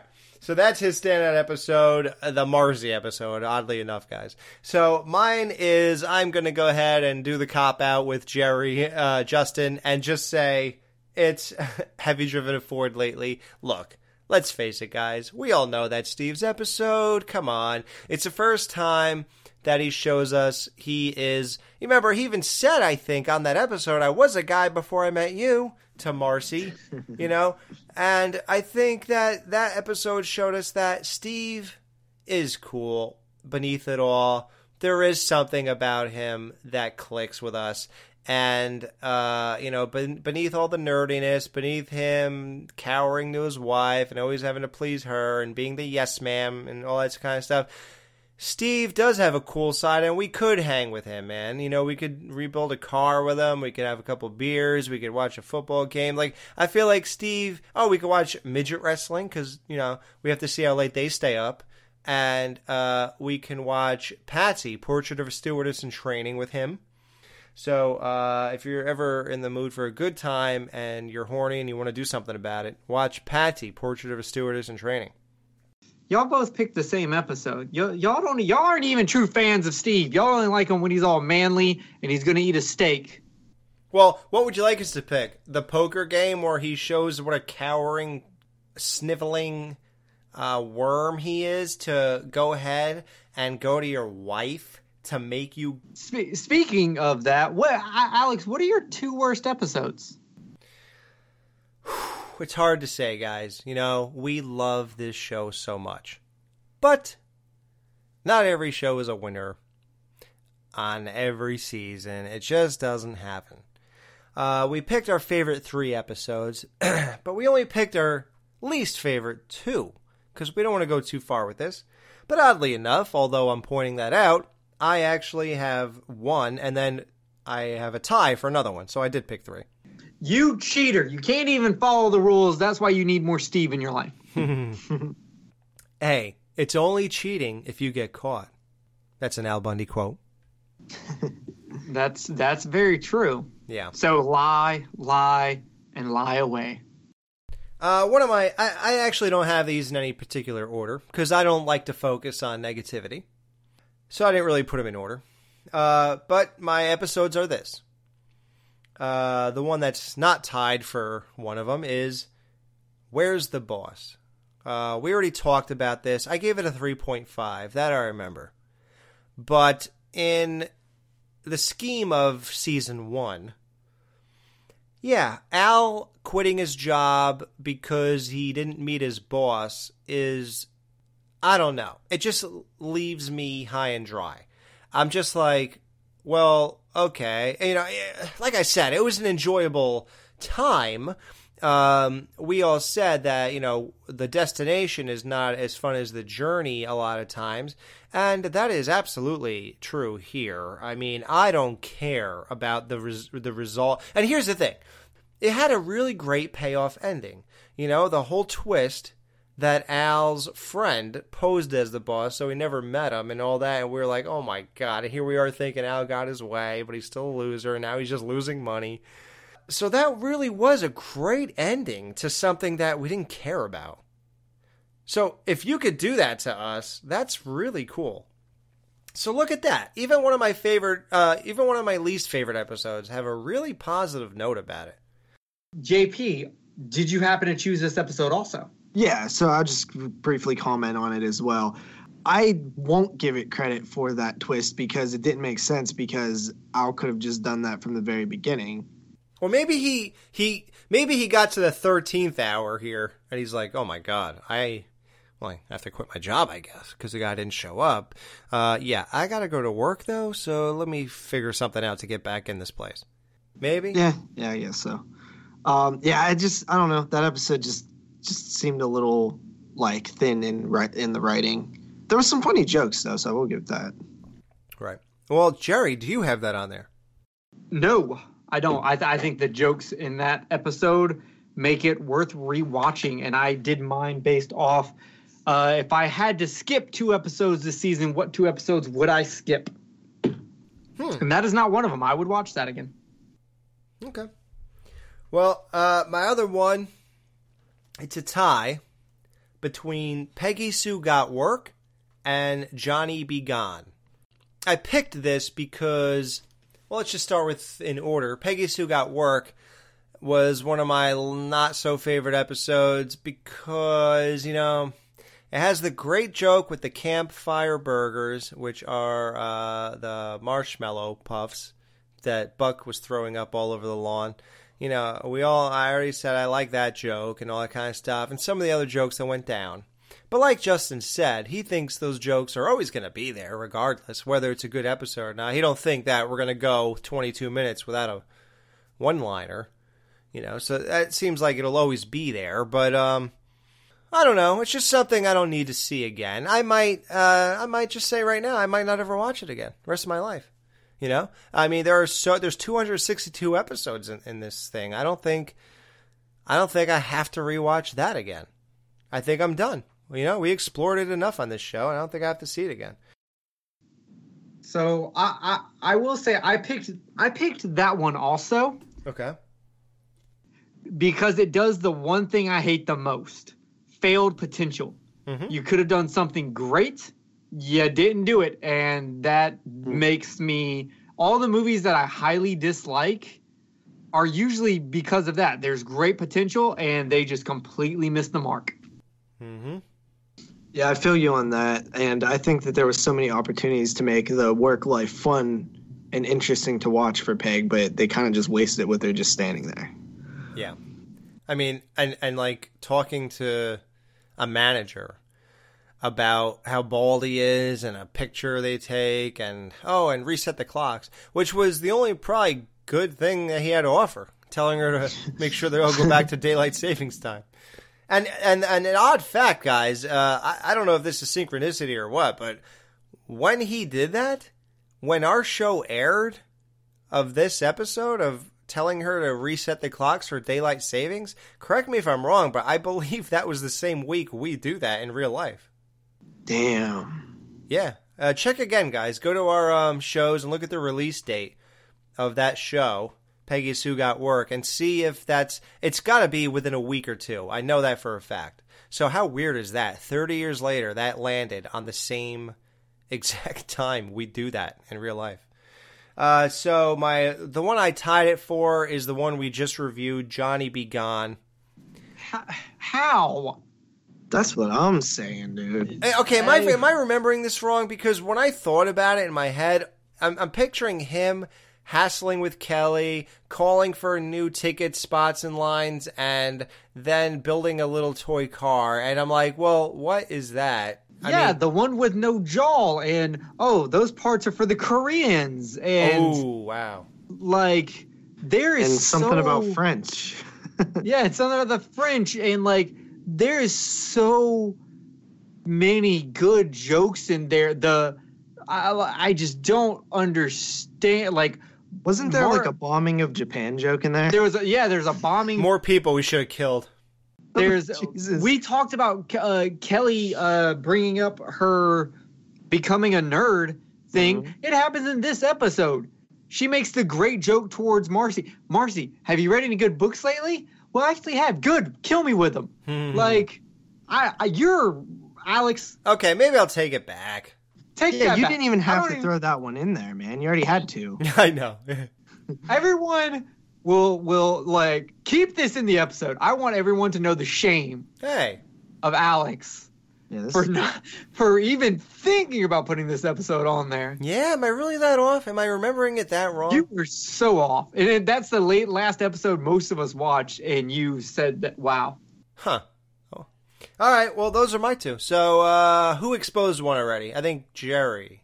I know Justin said one of his. Did you say your other one, Justin? Yeah, those were both of mine. Okay. Peggy Sue Got Work and Where's the Boss? Right. So I'm with y'all on Peggy Sue Got Work. I chose that also. The other one I decided was the next one that I probably will never watch again. There is one really good joke in it, but I can live without that joke, and that's Thinnergy. I love the PBS jokes. What? But the ending, like, I went back and I was thinking about that ending, and him going on his long speech about the baseball glove is not that funny. It's not good at all.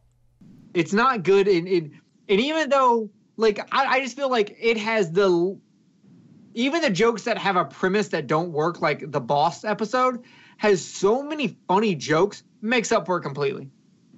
This one, I have a hard time thinking of any other good jokes except for the ones involving a stewardess. Wow. In training. That never occurred to me. I don't know. I have watched that episode like 20 times. Now that, you're a casual fan, you probably don't really remember many episodes, right? What do you remember? 14 episodes total probably in your life? Not including season 1, probably 20 episodes. Okay, so can you honestly take out the stewardess jokes? Name me another good joke in that episode. Man, I don't know. I mean, it's just like the kale joke? Yeah, wow, it's so funny. That's what I was going to say. Do you want more kale? Did I ask for more kale? Yeah, still not that great. No, you're right. When you ask me to, like, send you rolling on the floor laughing with something, I can't do it. But everyone's going to have different opinions, and we knew that me as a Steve is going to come with something y'all weren't expecting. That you weren't going to be like, yeah, I can't agree with you there. I'm a Steve. I'm going to bring something wildly different to you, and that's Thinnergy. I just don't dig Thinnergy. I can skip it. The two even, like, kind of romantic parts, which I'm a big fan of the romantic parts of this series because of how spaced out they are. Wait, what about when she threw the sock over the wall? Like, nothing? That was a mess up. That's not intentional. Don't try to make me fall in love with this episode because of a sock. I see your plans. The sock episode is way later on in season 5. With the aliens? Yeah, that is the sock episode. This Thinnergy will never be the sock episode. Dude, I'm going to say I disagree with you. I really have fond memories of Thinnergy, and just to spite you, I will continue to watch it in my life. Okay. Justin, what is your opinions on this? After hearing us talk, what do you think? I'm leaning a little more towards Jerry than Alex. Like, Thinnergy doesn't stand out a whole bunch in my memory. Guys, I'm on a Thinnergy diet. How can you say that? I went from 184 pounds to 151 on Thinnergy, and you're going to sit here and bash it? Thinness and energy. Yeah, because you know what? The real Al would only have done Thinnergy to get off of Thinnergy. Yeah. You did Thinnergy for success. How dare you? Maybe it's the butt in me. Yeah. Trying to get chicks. We'll go ahead and get into our top 3 episodes. Mine are in order. I actually put mine 1 to 3. So my third choice is episode 8, The Poker Game, because it has some of the best one-liners. I said earlier how I liked how Al won in that. And though it does show my boy Steve in a bad light, you have to have the bad to know the good. I will probably say, if someone was like, yo, choose an episode to watch, Poker Game is going to be one of them. If someone was like, hey, show me an episode of Married with Children, The Poker Game might be the first episode I would show them. You want to hear a fun fact, behind-the-scenes fact? It's funny you say that, because my sister Jen, and I'm sure many of you noticed, no, she's not on this episode, guys, and we promoted her in, I believe, the last episode. But we did get Buck. You've heard Buck a couple times. I mean, is that not a good replacement? I'm just saying. That's exactly where I was going with this. You guys got Buck, so you cannot really complain. We miss you, Jen. Sorry you couldn't make it. I am excited to hear Justin's third favorite Married with Children episode of season 1. All right, so we are counting down. From 3 to 1, yeah. Okay, so this would probably surprise Alex. It is actually Johnny Be Gone. Yes! How do you come to this conclusion? Well, I just love the scenario in which they were placed. There's this restaurant which we only hear about. Come on, the Spud Chug, Alex. Come on, Alex. You were all about the Spud Chug. The Spud Chug Literally, posted a picture today. I know. Today. So obviously it's memorable, And I just think that although it's not the best final episode for a season, like a finale, it has like a nice touching moment by the end of it, and you realize that this is permanent. Like, this is here to stay. Like, these two are solid, and there's just a lot of jokes, and I could feel the anxiety and the frustration of trying to get to this place. It just came across as very funny and just like real to life in situations that I think we've all kind of had to deal with, where everything's just going wrong and you're just trying to get to this thing that you wanted to do. It's a cool episode.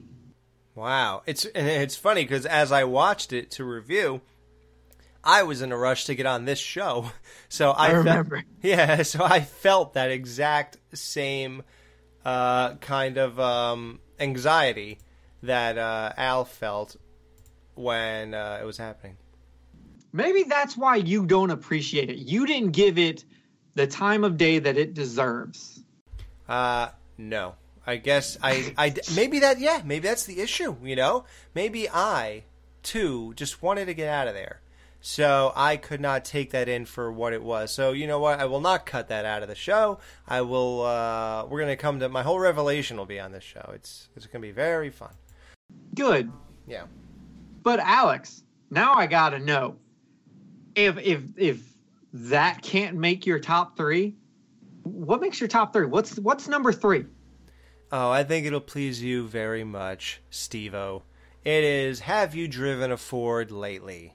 I said I owned a red convertible Mustang as well. I mean, there's just something about Al and Steve bonding in the way they did. And like Jerry said, whether Al will admit it or not, I think Al really, it meant something to him too. And it was just a moment between guys and friends that it just came off very well for the whole episode, and it's just amazing. You don't know whether to laugh or cry by the time you get to the end of this episode. They do all that. They go through all this, the whole thing, the sacrifices, the Dr. Mustang, the phone calls, the going to get the ashtray, going to get the horse. And what happens? They go out and the car gets impounded, and they're going to court because it's stolen. It's just like, man, you just come away with so many mixed feelings by the time that's done. And it was so great to see Steve. It's the bipolar opposite episode of Jerry's third favorite one, which is the poker game. Like, seeing Steve in his worst light, I like seeing him in his best light, So that is my third favorite episode of season 1. So I chose the lowest of Steve. You chose what you think is the highest of Steve, but I actually disagree with you. I think the highest of Steve, him without Al.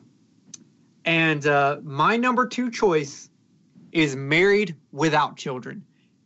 I said in the episode about how the episode in the Mustang, he was good, but in this episode, I said he was losing father points but gaining Jerry points. And he is. He'll lose them the next episode, but still, he gained Jerry points.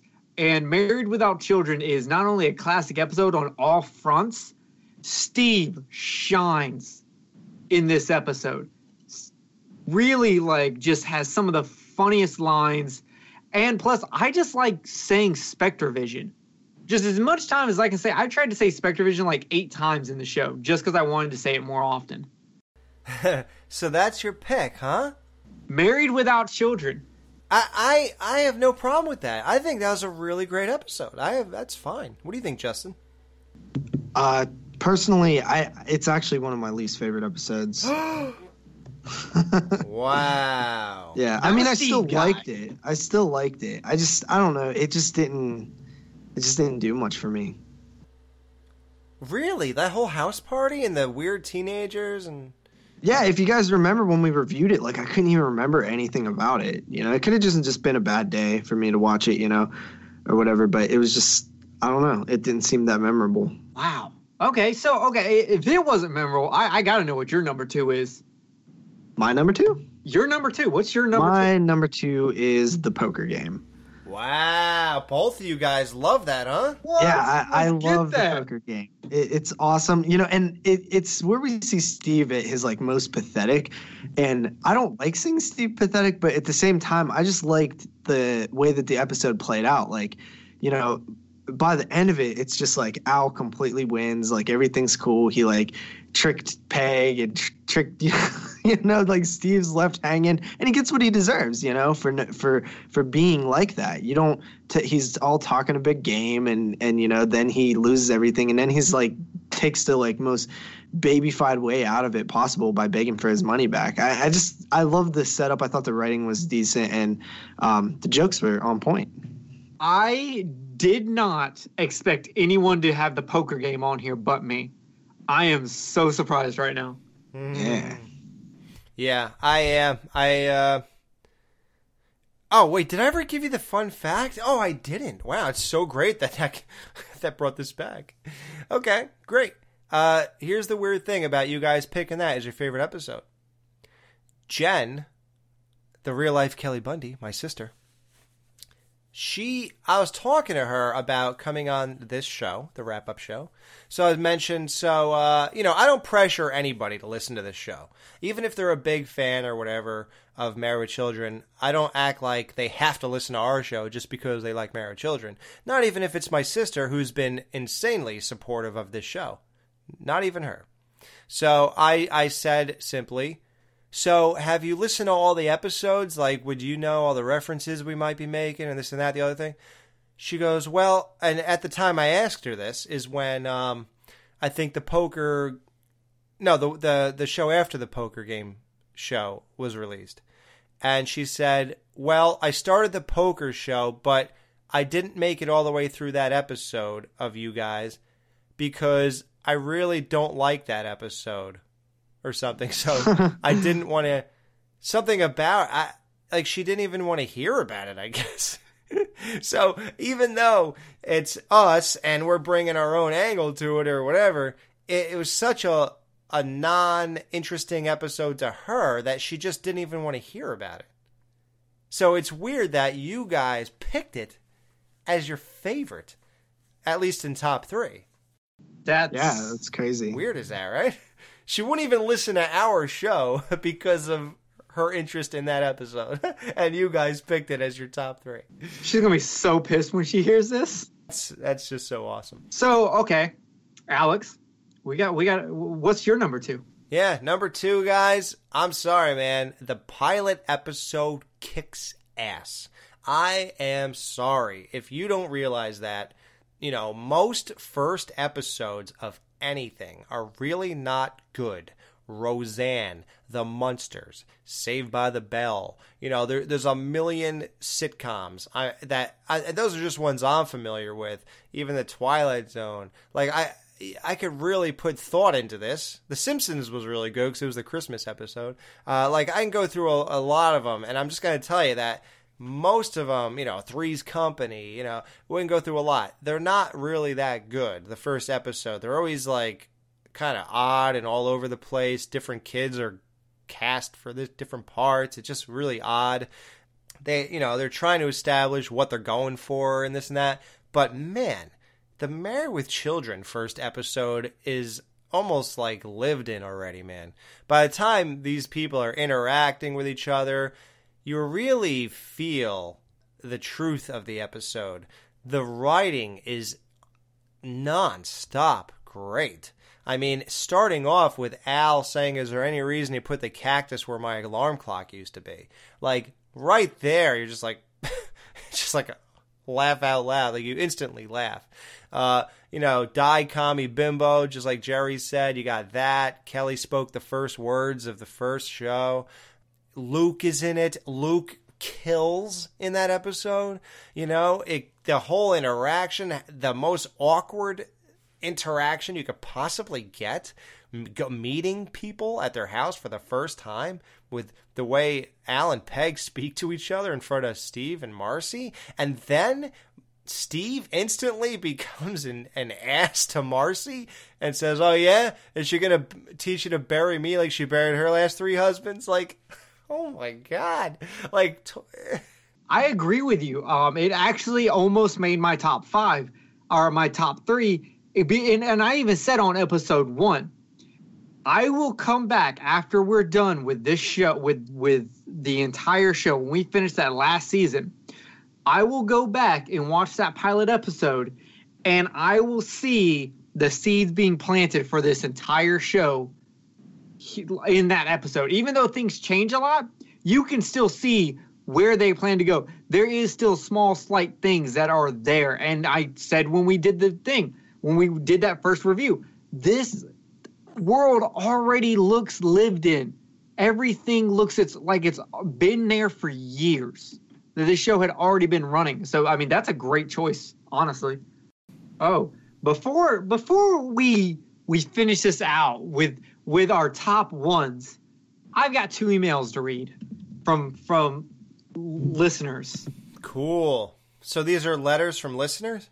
Yes, and this first one actually came in early on. This is from February 23rd. And we started the show on the first Friday of January. Yeah. This is from Fabian.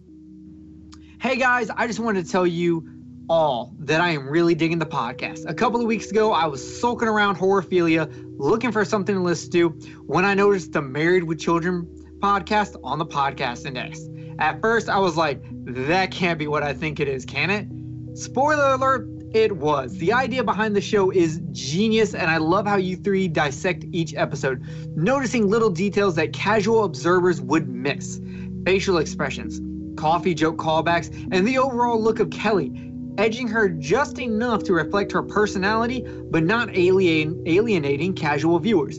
And how all those things together add up to make for great television. Please keep it up.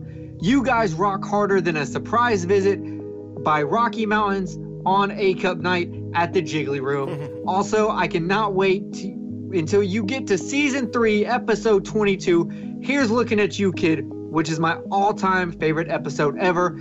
So until next time, Al, Jerry, Justin, may I just say, whoa, Bundy, your loyal listener, Fabian. Wow. Thank you, bro. And I have bad news for you. You will have to wait, because that's a long way off. Like it's like 46 weeks away or something. I don't know. But yeah. Thank you, man. So glad. And once again, let's all thank Jason Lloyd for letting us put this non-horror podcast on his horror podcast network, Horrorphilia. You know, that's where we are. It's because Justin and I have horror podcasts on his network. I am the guy, the showrunner for the Skeleton Crew. Justin, better known as JP, is the showrunner of. You have a couple because you have sub ones. So go ahead and just list them all. Yeah, 22 Shots of Moods and Horror. That's what I'm most known for. And then I have Netflix and Chill, which is streaming based. That's kind of new. I started that around when we started this. And then I have another side project called the Vestron Video Horror Podcast, which I review Vestron titles. So, yeah. Right. Yep. So that's how we got on. And Jerry, unfortunately, is not on the network. But he does a very cool show called Kill the Cast. That's a horror podcast as well. So, guys, check that out. If you like the 3 of us and you like horror, I suggest you definitely listen to those shows because we have been at it for a while. And it's really fun, and we work with great people. We have one more email. All right. This is Gorelord84, which I want to say this is Don C. from the Facebook group, if I remember correctly. If I'm wrong, well, then I'm a bad person. You're probably wrong then. He's also, if I am right, he's also the one that did not like the poker game. Okay. Okay, so season 1 was quite a lot more fun than I originally remembered, as I had long held the belief that the show hit its stride in the 2nd and 3rd seasons, which are the best ones, and season 1 was pretty lackluster. Having gone back and watched them for the podcast, and catching the odd rerun on TV to hold me over, as a whole, it's jumped significantly more in my overall season ratings, which is a nice surprise. There's a lot more character than I remembered, and the shows are a lot funnier than I expected. Giving this plenty of solid to above average episodes and even touching up on classics in the series. While it doesn't reach the highs of 2 and 3, which are some of the best TV ever made, it's a lot of fun and still surprisingly watchable if you're more familiar with the later episodes. It's just making me more anxious to see where the podcast is going when it gets to cover the true classics, and that's a high compliment for a TV show and a high compliment for a podcast. Thank you very much. I'm with him. Not in his rating for the poker game. I'm with him with when the idea first dawned on me to, I think this show deserves its podcast, and first ever of its kind. Let's just restate on this first wrap-up show that this is the first Married with Children podcast in history of Earth. I mean, unless Google's lying to us and iTunes is lying to us, there is no such thing as a Married with Children podcast, guys. Yeah, people have covered episodes here and there, right? But no one has tackled the entire thing like we're trying to do.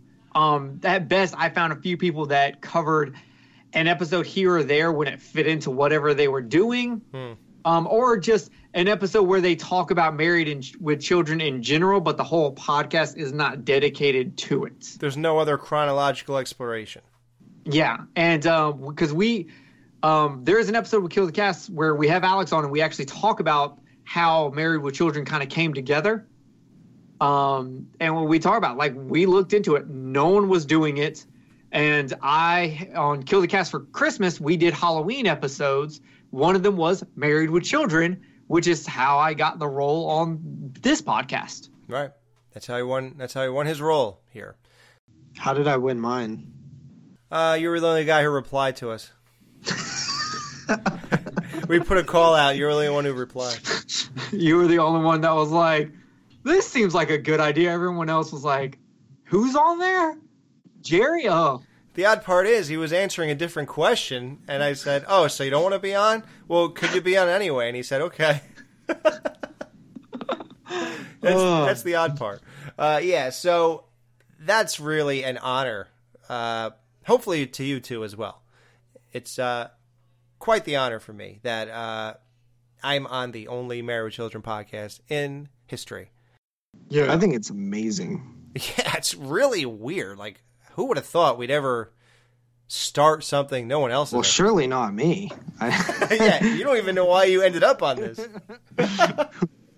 So, yeah, that's really strange.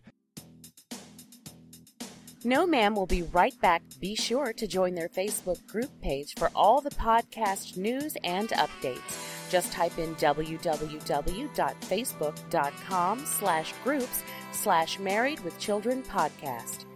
Be sure to subscribe to them on iTunes and please leave a review telling them what you think of the show. To subscribe to their YouTube channel, just go to channels and search up Married with Children podcast. You can email them at marriedwchildrenpodcast@gmail.com.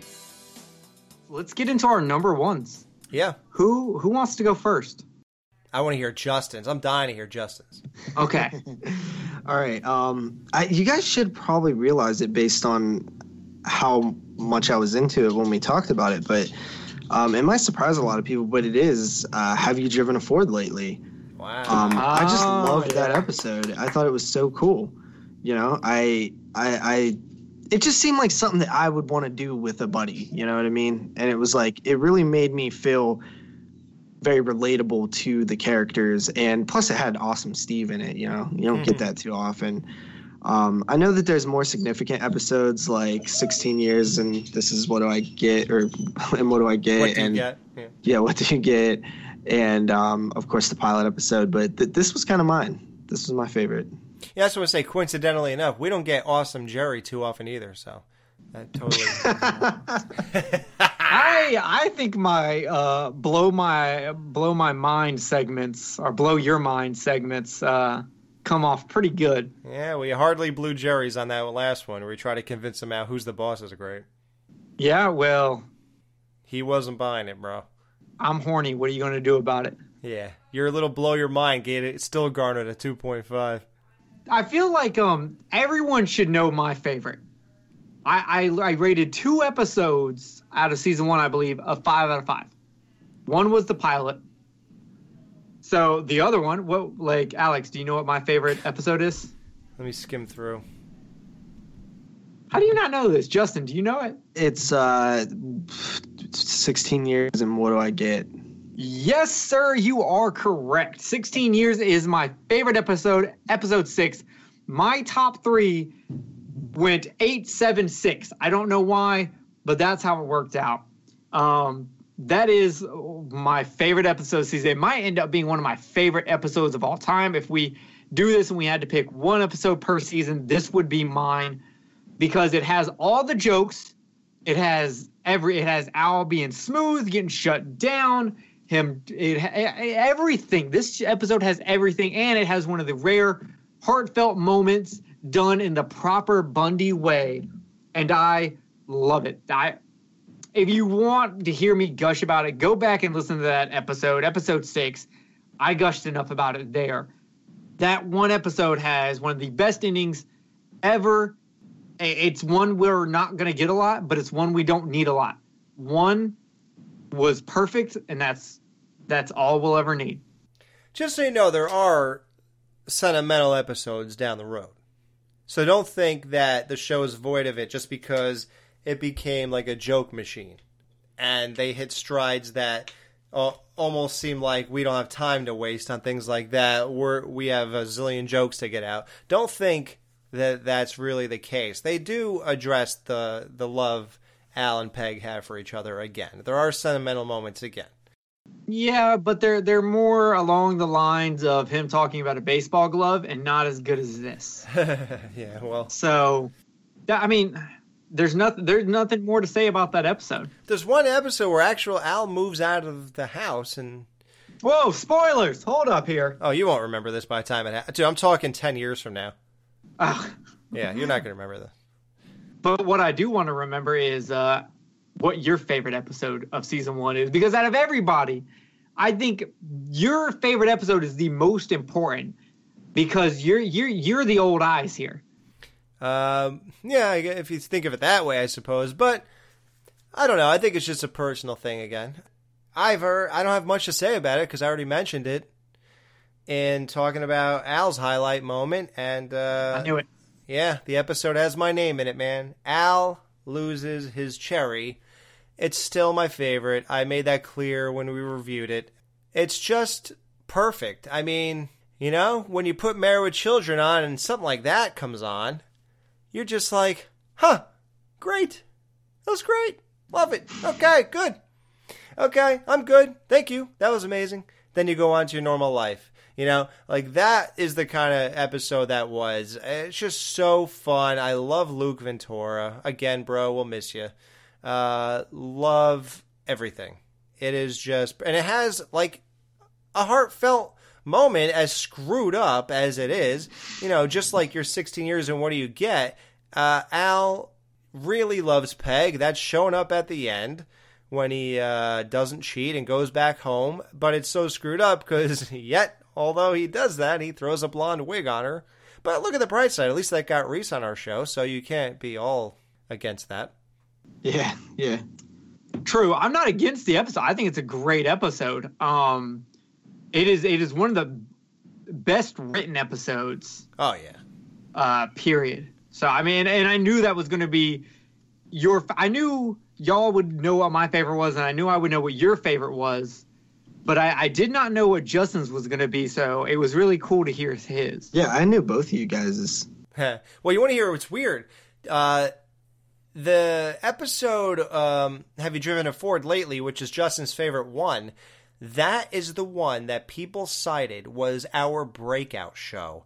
They said Justin really came alive in that one. They said you could tell he was a little apprehensive. You could tell he was finding his footing. He never did a TV show, sitcom, podcast. He doesn't know the show. And that was all completely apparent in the first couple episodes of our podcast. They said he had an interest. You could tell that. He was all into it and this and that. But you could tell there was that disconnect.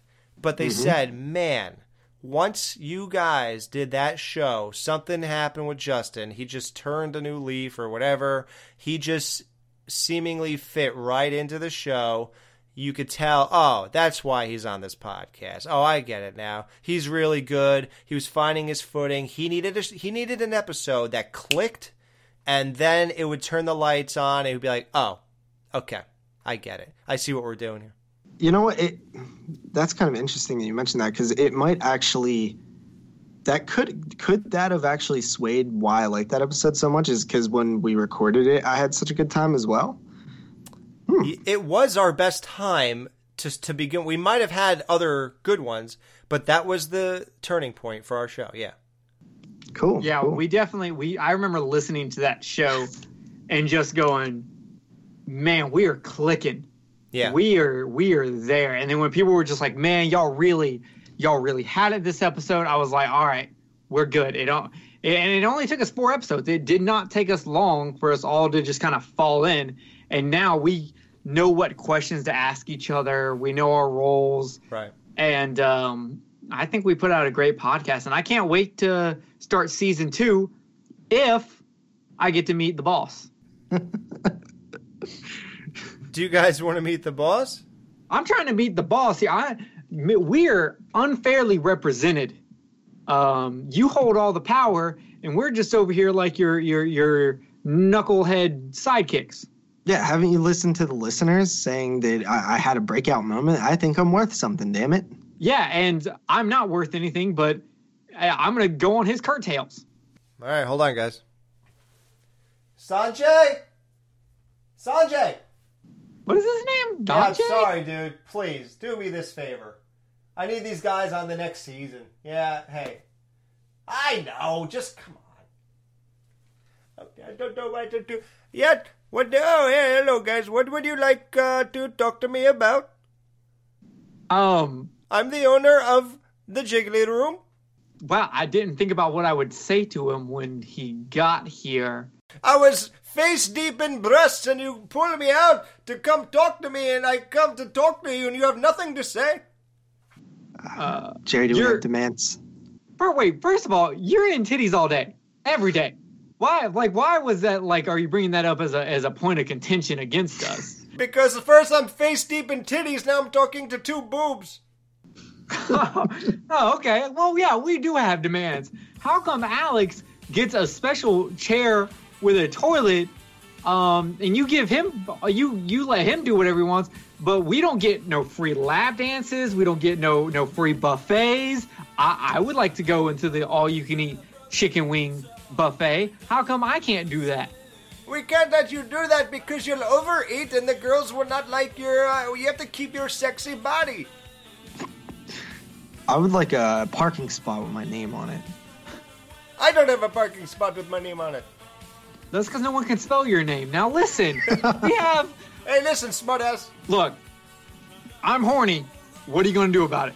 What am I going to do about it? I provide you with Rocky Mountain. I provide you with candy. I provide you... Hey, stay away from candy. Hey, listen. Where do you think you met her? She's my bitch. Whoa. Don't be calling her a bitch. Don't be degrading women like that. What do you think this is? Oh, now you own candy because you had a little bit of fun. I'm sorry, you're very naive. Whoa.